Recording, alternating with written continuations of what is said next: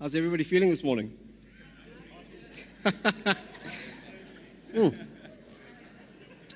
Guys, the joys of preaching this morning, eh? Anyway, it was amazing. Get on with it. So, brothers, help yourselves. Take a plate, take some food, except for you, Dan. Oh, okay. You're not allowed to help yourselves, but the rest of you, please help yourselves. Let me pour some juice for you guys. You guys seem very awkward. It's very easy. Eat. I'm like, never had to fight with guys to go and eat food. There you go. Della, help yourselves. There's all sorts here. There's fruit. Don't forget the fruit. Check, they all just go for the meat. Typical boys. Dan, this is for you. Thanks, Tiz. Pleasure. Enjoy. And I got you some water as well. So you can just sit. You guys can, no, stay there. Drink some water, eat some food. Don't worry about them. You'll never get a chance to eat in front of the church ever again. So enjoy it, bro.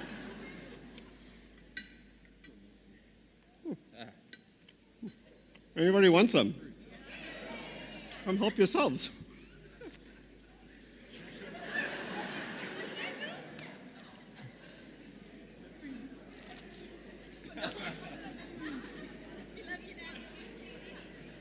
This was really good, by the way. Mano, you can join me. Dan, ain't nobody want to join you, my brother. Can you guys just stay here for 2 seconds? Dan, you can stay right there. Just stay there. You guys can go and enjoy just now. Don't worry about it.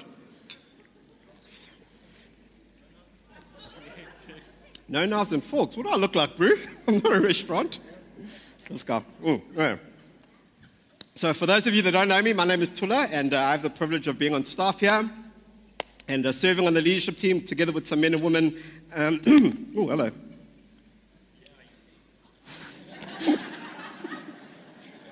Dave, no comments from the peanut gallery, please. I didn't quite know how this was going to go, but I think it's worked out pretty well. Daniel, how's your food? It's pretty dry. Yeah. Daniel, for those of you that don't know, just got like some crackers, because I'll explain that just now. And he got some warm water, which is delightful. How's your guys' food? Right. Are you enjoying it? Good. Nice. I know you didn't have breakfast this morning, so go for it. But I wonder if you can imagine with me.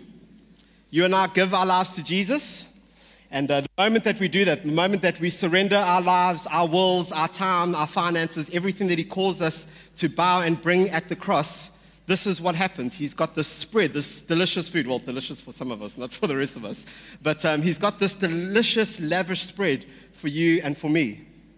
But sometimes what can happen is that as believers, we've got this amazing meal, and these brothers are chowing away, but we can be like Daniel here. Now, ordinarily, I'd say do the things that Daniel does, because he sets a really good example. But in this case, this is not what you want to do.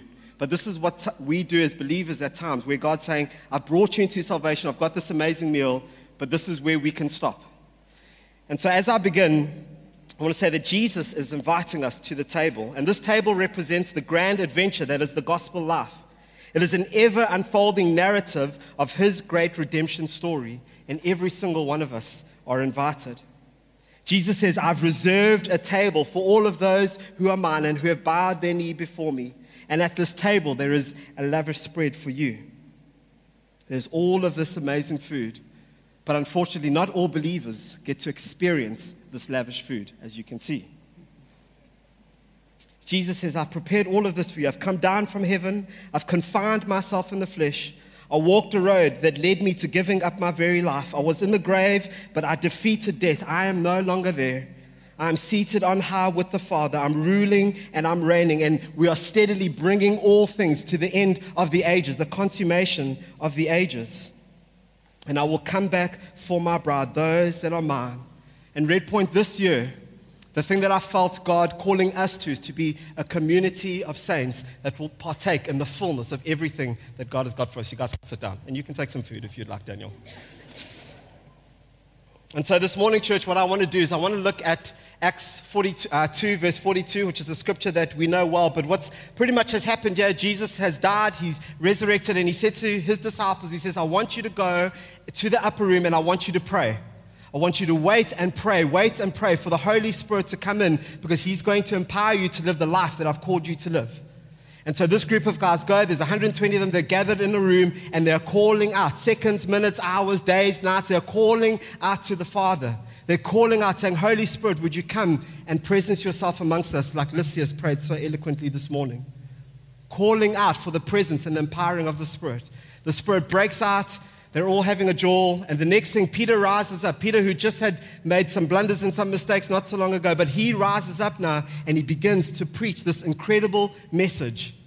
And what we see is this great multitude of believers who put up their hand and they say, man, we want to be a part and involved in the things that you're doing. What is Jesus calling you to? What has he said to you? And we've heard those words, and now we want to receive Jesus as our Lord and as our Savior. And from there, we've got this amazing community that forms. This amazing community that loves one another, serves one another. They provide for each other's needs. They pray for one another. They're walking this faith journey alongside one another. It's an amazing community. I'm sure you guys would agree.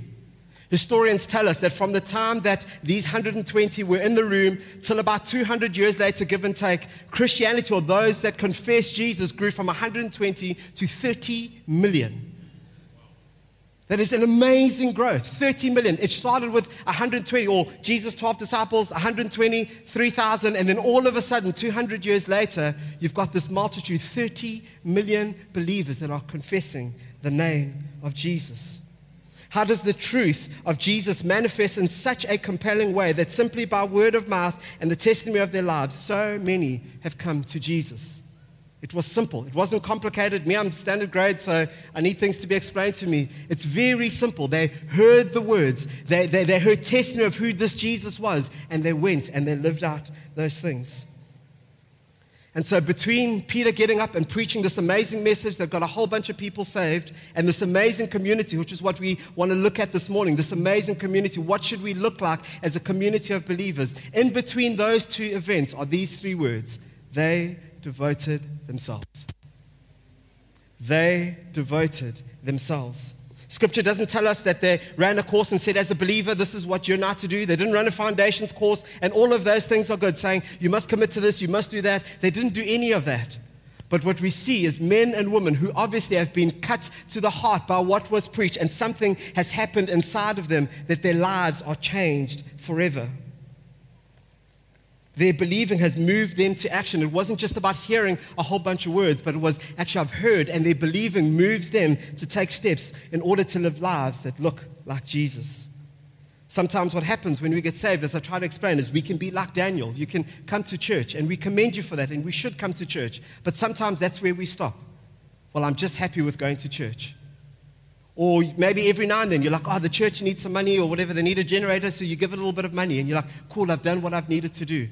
But you carry on living your life. You carry on making your own decisions. You live independently of the word of your leaders, all of those things.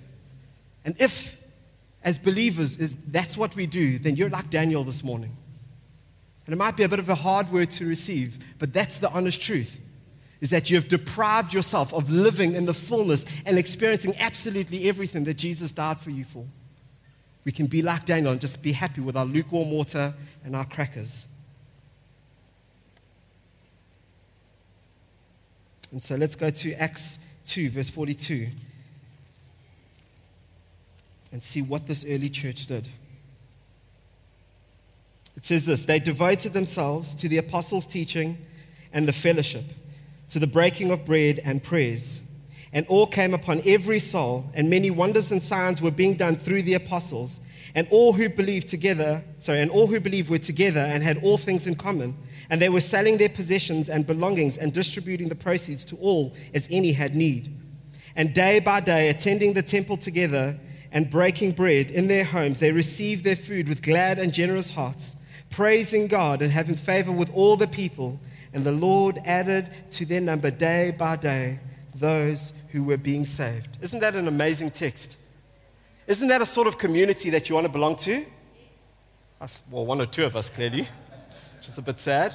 But guys, this is a picture for you and I to emulate. We're meant to read this and go, Lord, if this is in the scriptures for my sake and for our sake, then surely this is the sort of community that you had in mind. One of the things I love about this text is that it doesn't use language of duty. It doesn't say you have to go to church. It doesn't say you have to tithe. It doesn't say you have to do all of these things. But what I think these people heard was they heard the privilege it is to gather in a community like this. What they would have heard is the community to be generous to one another, to give their finances, to give their times, to open up their homes, to lend a donkey to somebody that's got need, or a caravan, or whatever it is. That it was a privilege to be able to do those things. It wasn't, the pastor says I must come to prayer meeting, or Daniel. No, we have the privilege of praying together. And it was so good on Thursday to see so many of you that came to pray. And I want to encourage you this year, if you've never come to our prayer meetings, why don't you come and pray with us? Because what I want to do this morning is I just want to look at the scriptures and go, what is the community of Jesus meant to look like? And I want to encourage us to do that. These are not my words. I'm not trying to put things on you. I'm not trying to be religious, but I'm looking at the text and going, what does the text say? That's what we want to do, and that's how we want to live our lives. And so if devotion is the key to these people, their lives change because they devote to themselves. Well, what does devotion mean? It's the act of dedicating something to a cause. It's loyalty or enthusiasm for a person or activity. And I love this one. It stresses zeal and service amounting to self-dedication.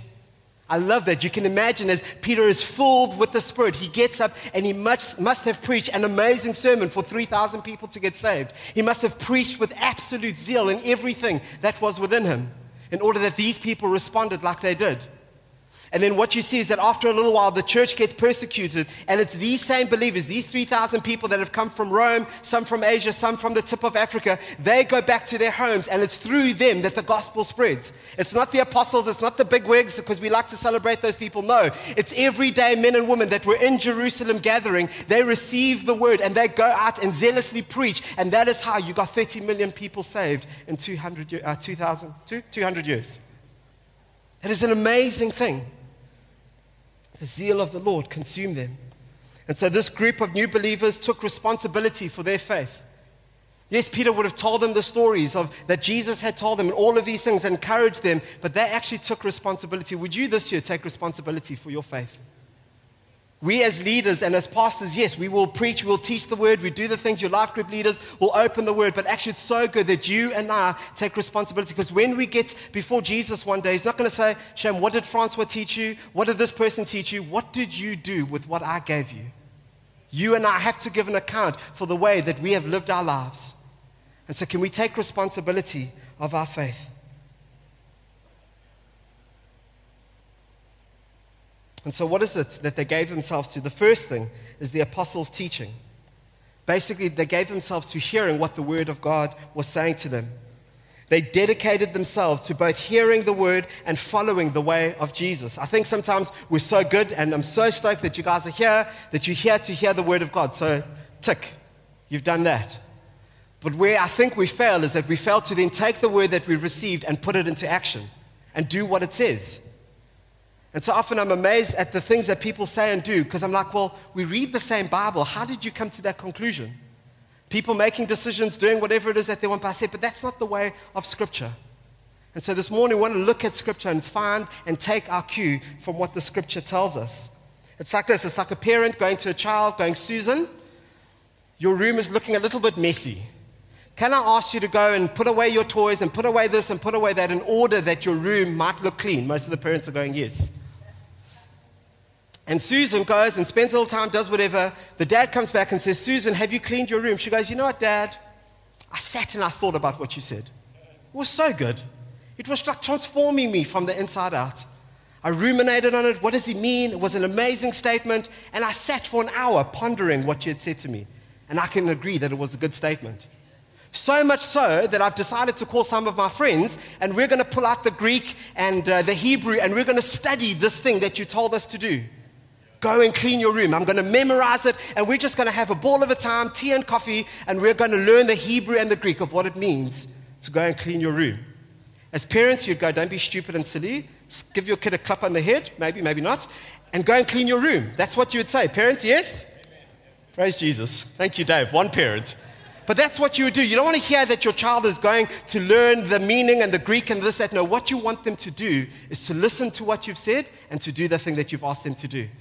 And I think as believers, we're so good at that one part. We can listen, we can hear, we can read. There's so much information that's available to all of us through podcasts. We've probably got more information now than at any other stage in humanity. But it astounds me how all of that information does not lead to transformation. And the problem is because there's no application. We come, we raise our hands, we do all the things, we go home, and our lives do not change. And this year, would we allow the Word of God not only to come in us, but to transform our lives, and that we would go take the Word and we would go and apply it. The early church was passionate in their pursuit, not only to learn what it meant to be a believer, but to apply the things that they had learned. See, they didn't have the luxury and the apathy, they didn't have the luxury of being apathetic when it came to the words of Jesus. Most of them had come there for a celebration and they were going back home. They were not going to be there always, and so they wanted to sit, whether it took an hour or 2 hours, they wanted to sit at the apostles' feet and get as much of Jesus into them, because they knew they might not meet another believer for who knows how long. They might be the only person that is saved in their town or in their city. But they would take the responsibility, they would take the message that they'd heard, and they would go and change the cities and the towns where they came.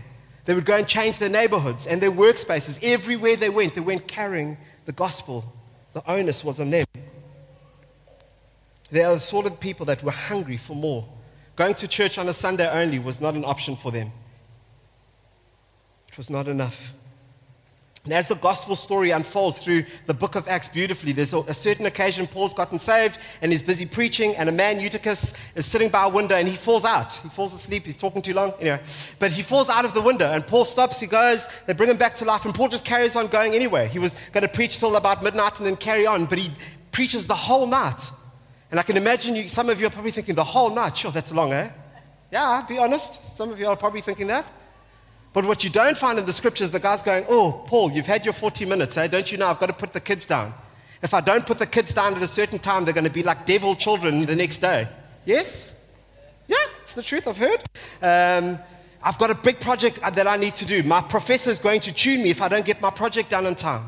Or I've got a work project that I desperately need to get to. That's not the language that you see here. But they are glued to the apostles' word. Why? Because something has happened. They've received this Jesus, and they're looking and they're going, my life cannot be the same. I cannot just go about day by day the way that I used to. Something has come inside that has changed my priorities and the things that I want to give my life to. The gospel that they had heard was so compelling that it was worth them saying no. You can imagine some of their spouses or some of the kids that come back the next morning, they're like, dude, where were you? The kids were running a mayhem, a mock, and this was happening. And then they would begin to tell the stories. And all of a sudden, they'd forget about the kids and all of the homework and all the things. And they would have probably sat around the table to hear anxiously, who is this Jesus? Tell me more about this Jesus, that you sat all night listening to this man, Paul, preaching about Jesus. Their lives have been changed. Are we a people who will savor the words of Jesus and the words in this book? There are many who would love to have the privilege of having not one, not two. Most of us have probably got 3 or 4 different Bibles in our cabinets and on our phones. There are so many people around the world who do not even have a single page of the Bible, and they would love to have it. But how do you and I treat the Word? Do we take time to learn, to get into the Word? I love Psalm 1 verse 2, I think it is. It says, and his delight is in the law of the Lord. And on his law he meditates day and night. Just want to meditate on the word. I cannot get enough. Wherever it is that I'm going, I want to meditate on the word of the Lord. You see, this book is like no other book, and it's on a class of its own. It cannot be compared to any other piece of literature. It cannot be rivaled. It's been passed on from generation to generation, sometimes a little tattered, sometimes a little torn, but it has stood the test of time. Many have given not only finances and their time, but they've given their very lives in order to see this book preserved and impact the society in which they live. Thinkers and philosophers have tried to disprove it. Kings and rulers have ignored its instruction and the wisdom that it offers. Some have tried to twist and distort its meaning, and others say it has absolutely no bearing on our society in this day and age. But I argue this, friends, is that this word is living and active. This word is living and active. It is transforming the lives of broken men and women all around the world and bringing salvation to those that are far from Jesus.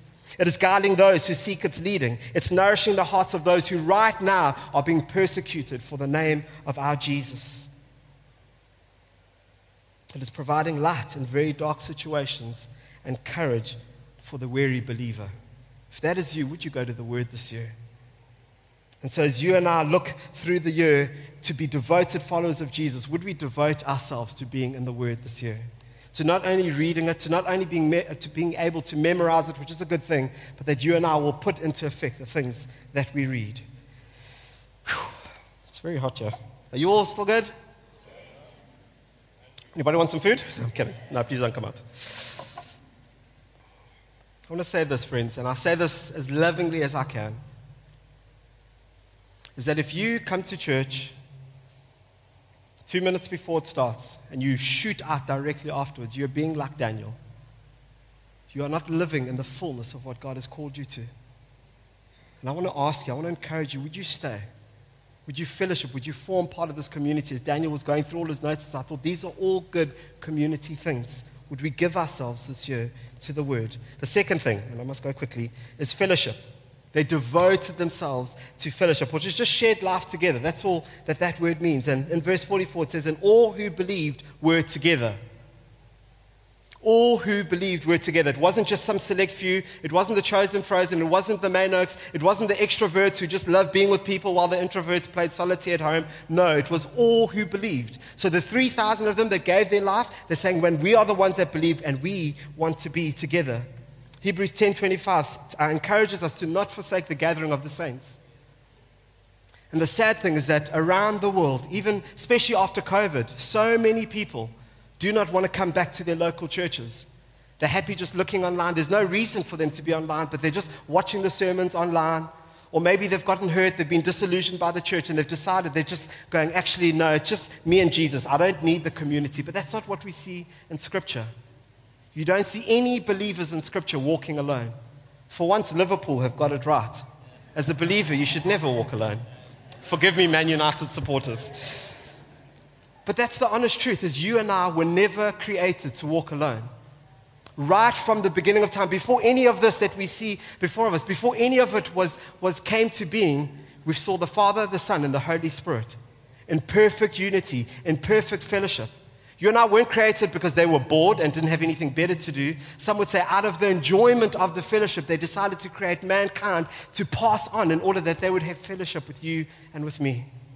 And so fellowship goes all the way through. You look at Jesus picking his disciples. At times, there were 2 guys on a boat doing their things, but you'll see Matthew, who was by himself in a tax collecting booth, and he says, come and follow me. And so he calls all of these different individuals, but when it comes time to making disciples, what does he do? He puts them together in a community. A very unlikely community. You've got somebody like Peter, who was this rough and tough fisherman, maybe having tattoos if they had such a thing in that day. Probably had to watch his mouth because that was always getting in trouble for doing silly things. Then you've got Simon, who is a zealot.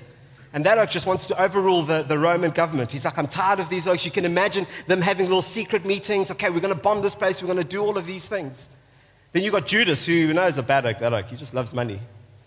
And so you've got this group of believers or people that would never otherwise come together were outside of Jesus. And I think Jesus does certain things in Scripture to be an example for you and for me. And so I know that in Red Point, I'm so glad that there are this group of believers, people from different ethnicities, people from different socioeconomic backgrounds, people with different levels of education, people with different skills, people with different gifts. But God has put us here and joined us together to be a community. Would we live out being a community according to what we see in the Scriptures? Community is both a beautiful thing, and it's the way that God chooses to work in you and in me and to beautify us, and we rub against one another. But I know the community can be hard as well, because the very people in the room might be the very people that will call you to an account. If you've made a silly decision or you've done something, they might call you out on that and say, actually, that's not the way of Jesus. But the idea is that we're doing all of those things in love to encourage and spur one another to love and to good deed. This is why we encourage you. We say, don't run off at the end of the service. Stay, fellowship, buy somebody a coffee or an iced coffee on a day like this. We encourage you to belong to a life group. I think we should have way more life groups than we have at the moment. Way more life groups. Because if the word expanded and expounded and went from Jerusalem all the way up, all the way across to the known world at that time, it went because people devoted themselves to gathering in each other's homes every single day. And so life groups are vitally important to this community. And so can I encourage you, if you're not in a life group, can I ask you to walk out those doors, not now, when we're done, walk out those doors, look on the right, and there are many people that are in both Westville, Kloof, wherever it is that you live, and you'll find a community group that is close to you. And would you commit this year, 2024, to doing life with men and women that are in this room?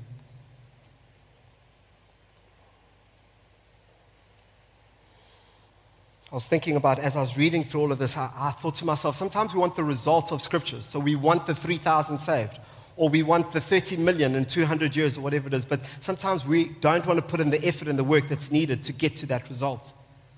And so we want to go from here to there. But Jesus is saying there's a part that you need to play in order to see that come to light. Whew.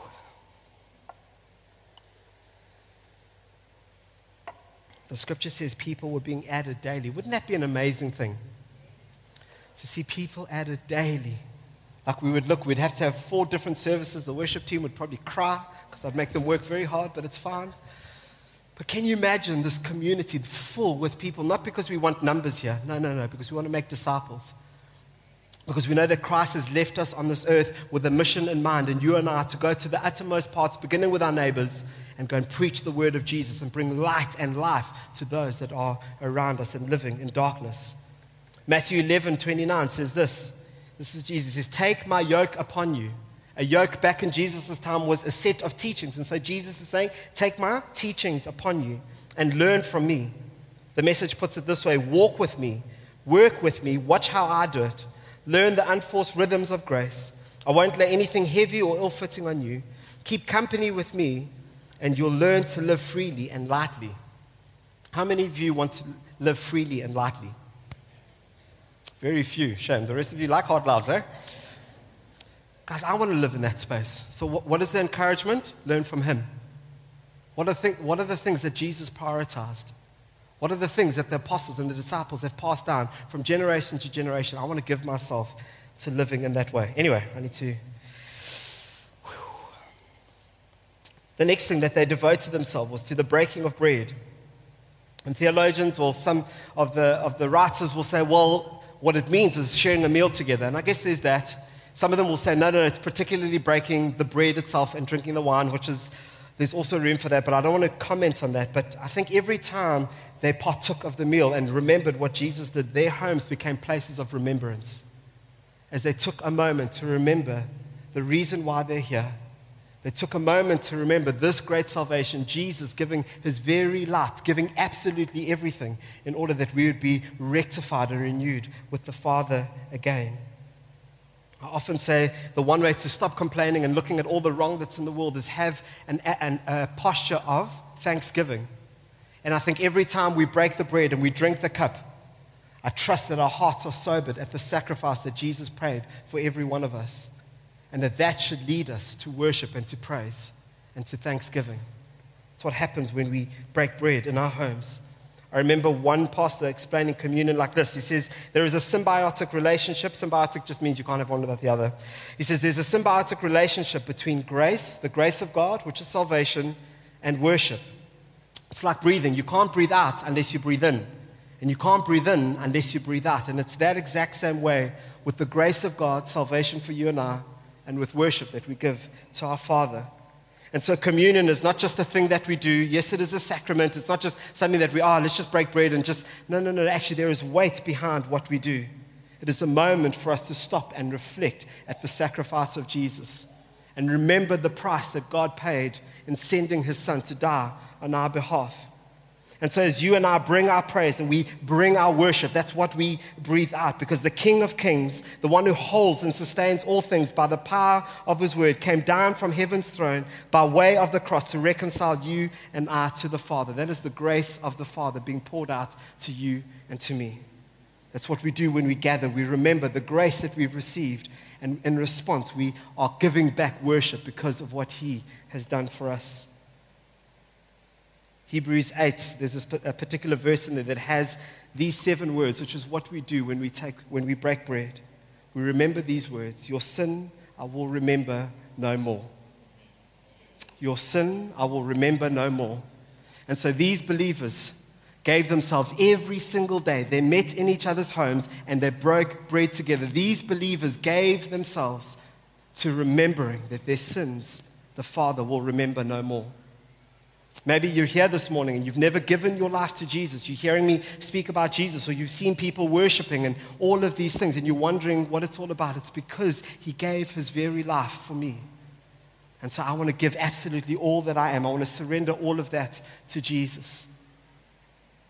See, the devil is so good at putting a mirror in front of our faces and going, yeah, but you did this and you did that. Look how you responded. That's not the way of Jesus. And he puts this stuff in our face all the time. But when you and I gather to break bread, we remember those words. Your sins I will remember no more. The other thing they gave themselves to is to pray. Pray, just in simple terms, it's just talking to the Father. Can we go to Luke 6, verse 12? Going the wrong way. Luke 6, verse 12.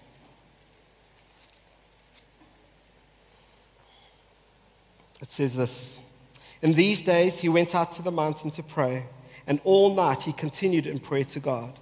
And when day came, he called the disciples and chose from them 12, whom he named apostles: Simon, whom he named Peter, Andrew, his brother, James, John, all of those cronies. And so you would think that Jesus, having been with the Father since before time, he'll be with the Father. I mean, those two know each other pretty well. But even Jesus, by way of modeling to you and to me, he spends time. He takes time all night. Jesus has been ministering, doing all of these things, but he goes and he says, I must spend time with my Father. I'm not going to just choose a bunch of apostles. I've got some pretty decent guys, but I want to ask my Father, Father, who is it that should be a disciple? Who is it that I should bring in close to me in order to pass on what I've learned, in order that they might go on and do the same? And so whether you're making a decision to buy a vehicle, buy a car, move, whatever the story is, I trust that we are a people that are very prayerful before making decisions in our lives. Scripture is full of instruction about prayer. James 5 verse 16 says, pray that you may be healed. If anybody is sick, I trust that somebody has prayed for you. 1 Thessalonians 5:17 says, pray without ceasing. Always, we're always praying. Like even when I'm driving down in my car coming to work, I just want to be in an atmosphere of prayer. As I'm going about my pick and pay, doing my shopping, getting whatever I need, I want to be a person that's always praying. Luke 22:40 says, pray that you do not enter into temptation. I think we should be praying that probably every hour. Pray that you do not enter into temptation. Luke 18:1, pray always and do not lose heart. If you are losing heart this morning for whatever situation, won't you pray? Luke 6:28, pray for those who abuse you. When people treat you badly, I trust that we are praying for them because that's what the scripture instructs us to do. John 16 verse 24 says, pray that your joy may be complete. Early on in that text, Jesus is saying, I want you to come to me. I want you to pray. I want you to petition me. He's inviting us into that story of bringing our prayers, bringing our needs. Yes, he knows them, but he says to us, I want you to come with your prayers to me. And I want you to come in order that your joy may be fulfilled. Sometimes we go to all sorts of manner of things to try and find joy. Our joy will never be complete unless we find it in Jesus. If you want true joy this year, not your circumstances might not necessarily change, but the joy of the Father can come and help you to soar through those moments, even though they may be difficult. Jesus says, come and ask of me.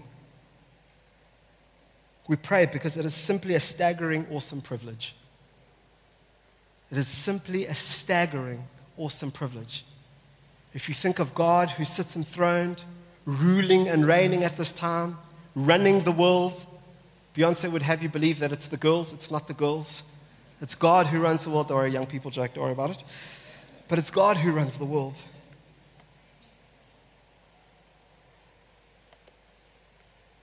He runs it with infinite wisdom. You and I will never inform him of anything that he doesn't already know. You and I will never add to him, never add to his wisdom. When we pray, we do not improve on his wisdom or what he should do next. It's not twisting God's arm. No one has ever counseled him, gave him anything that he didn't already own. We are not obliging God to act out of his need for us. God doesn't need us. He doesn't need our prayers. It's simply stating that the God, the ruler of the universe, would ordain that our prayers could cause things to change that would not happen unless we prayed. Romans 11, verse 34.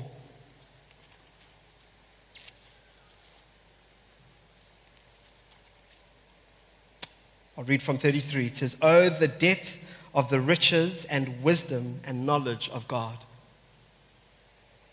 Oh, the depth of the riches and wisdom and knowledge of God. How unsearchable are his judgments and how inscrutable his ways. For who has known the mind of the Lord? Or who has been his counselor? Or who has given a gift to him that he might be repaid? For from him and through him and to him are all things. To him be glory forever and ever. That is the God that you and I have the privilege of praying to. That is why we will go week in, week out. We'll invite you, come to pray. Come to pray. Pray at home. Pray in the car. Gather your kids. Gather your friends, your colleagues in the workspace. Pray, pray, pray. Because you and I have the amazing, immense privilege of communing with the King of Kings and the Lord of Lords.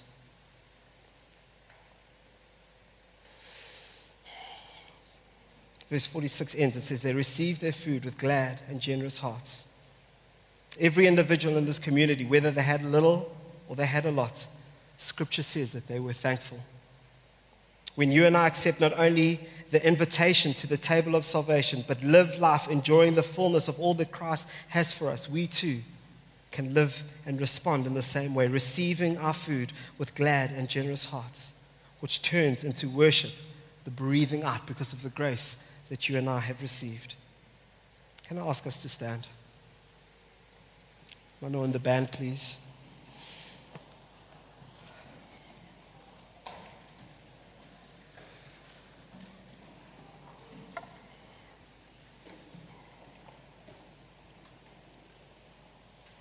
Can I ask us just to close our eyes for a moment? I just want to say a prayer over us as we land the meeting and respond.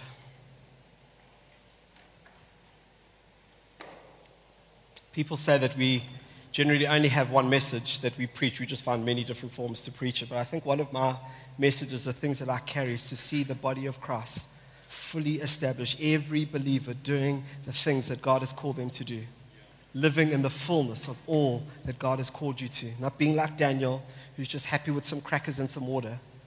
But Jesus is saying, I've got all of this for you. Would you enter in? Would you take a hold of all of that I've got for you? So can we close our eyes as I pray this over us?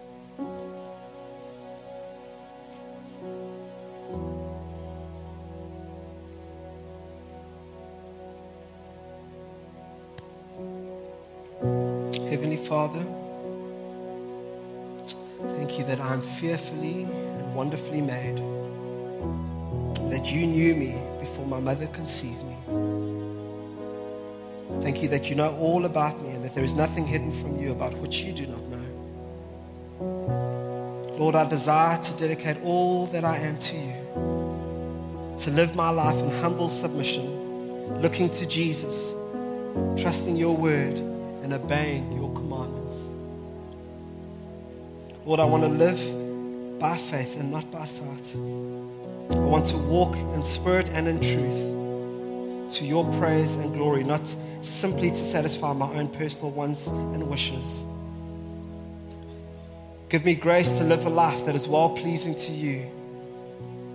And may I become a living sacrifice, holy and acceptable to you. Search my heart, I pray, for any areas that are not pleasing to you, and help me in the power of your Holy Spirit to be holy, for you are holy. Jesus, that is my prayer for us as a community this morning. Those that are set apart,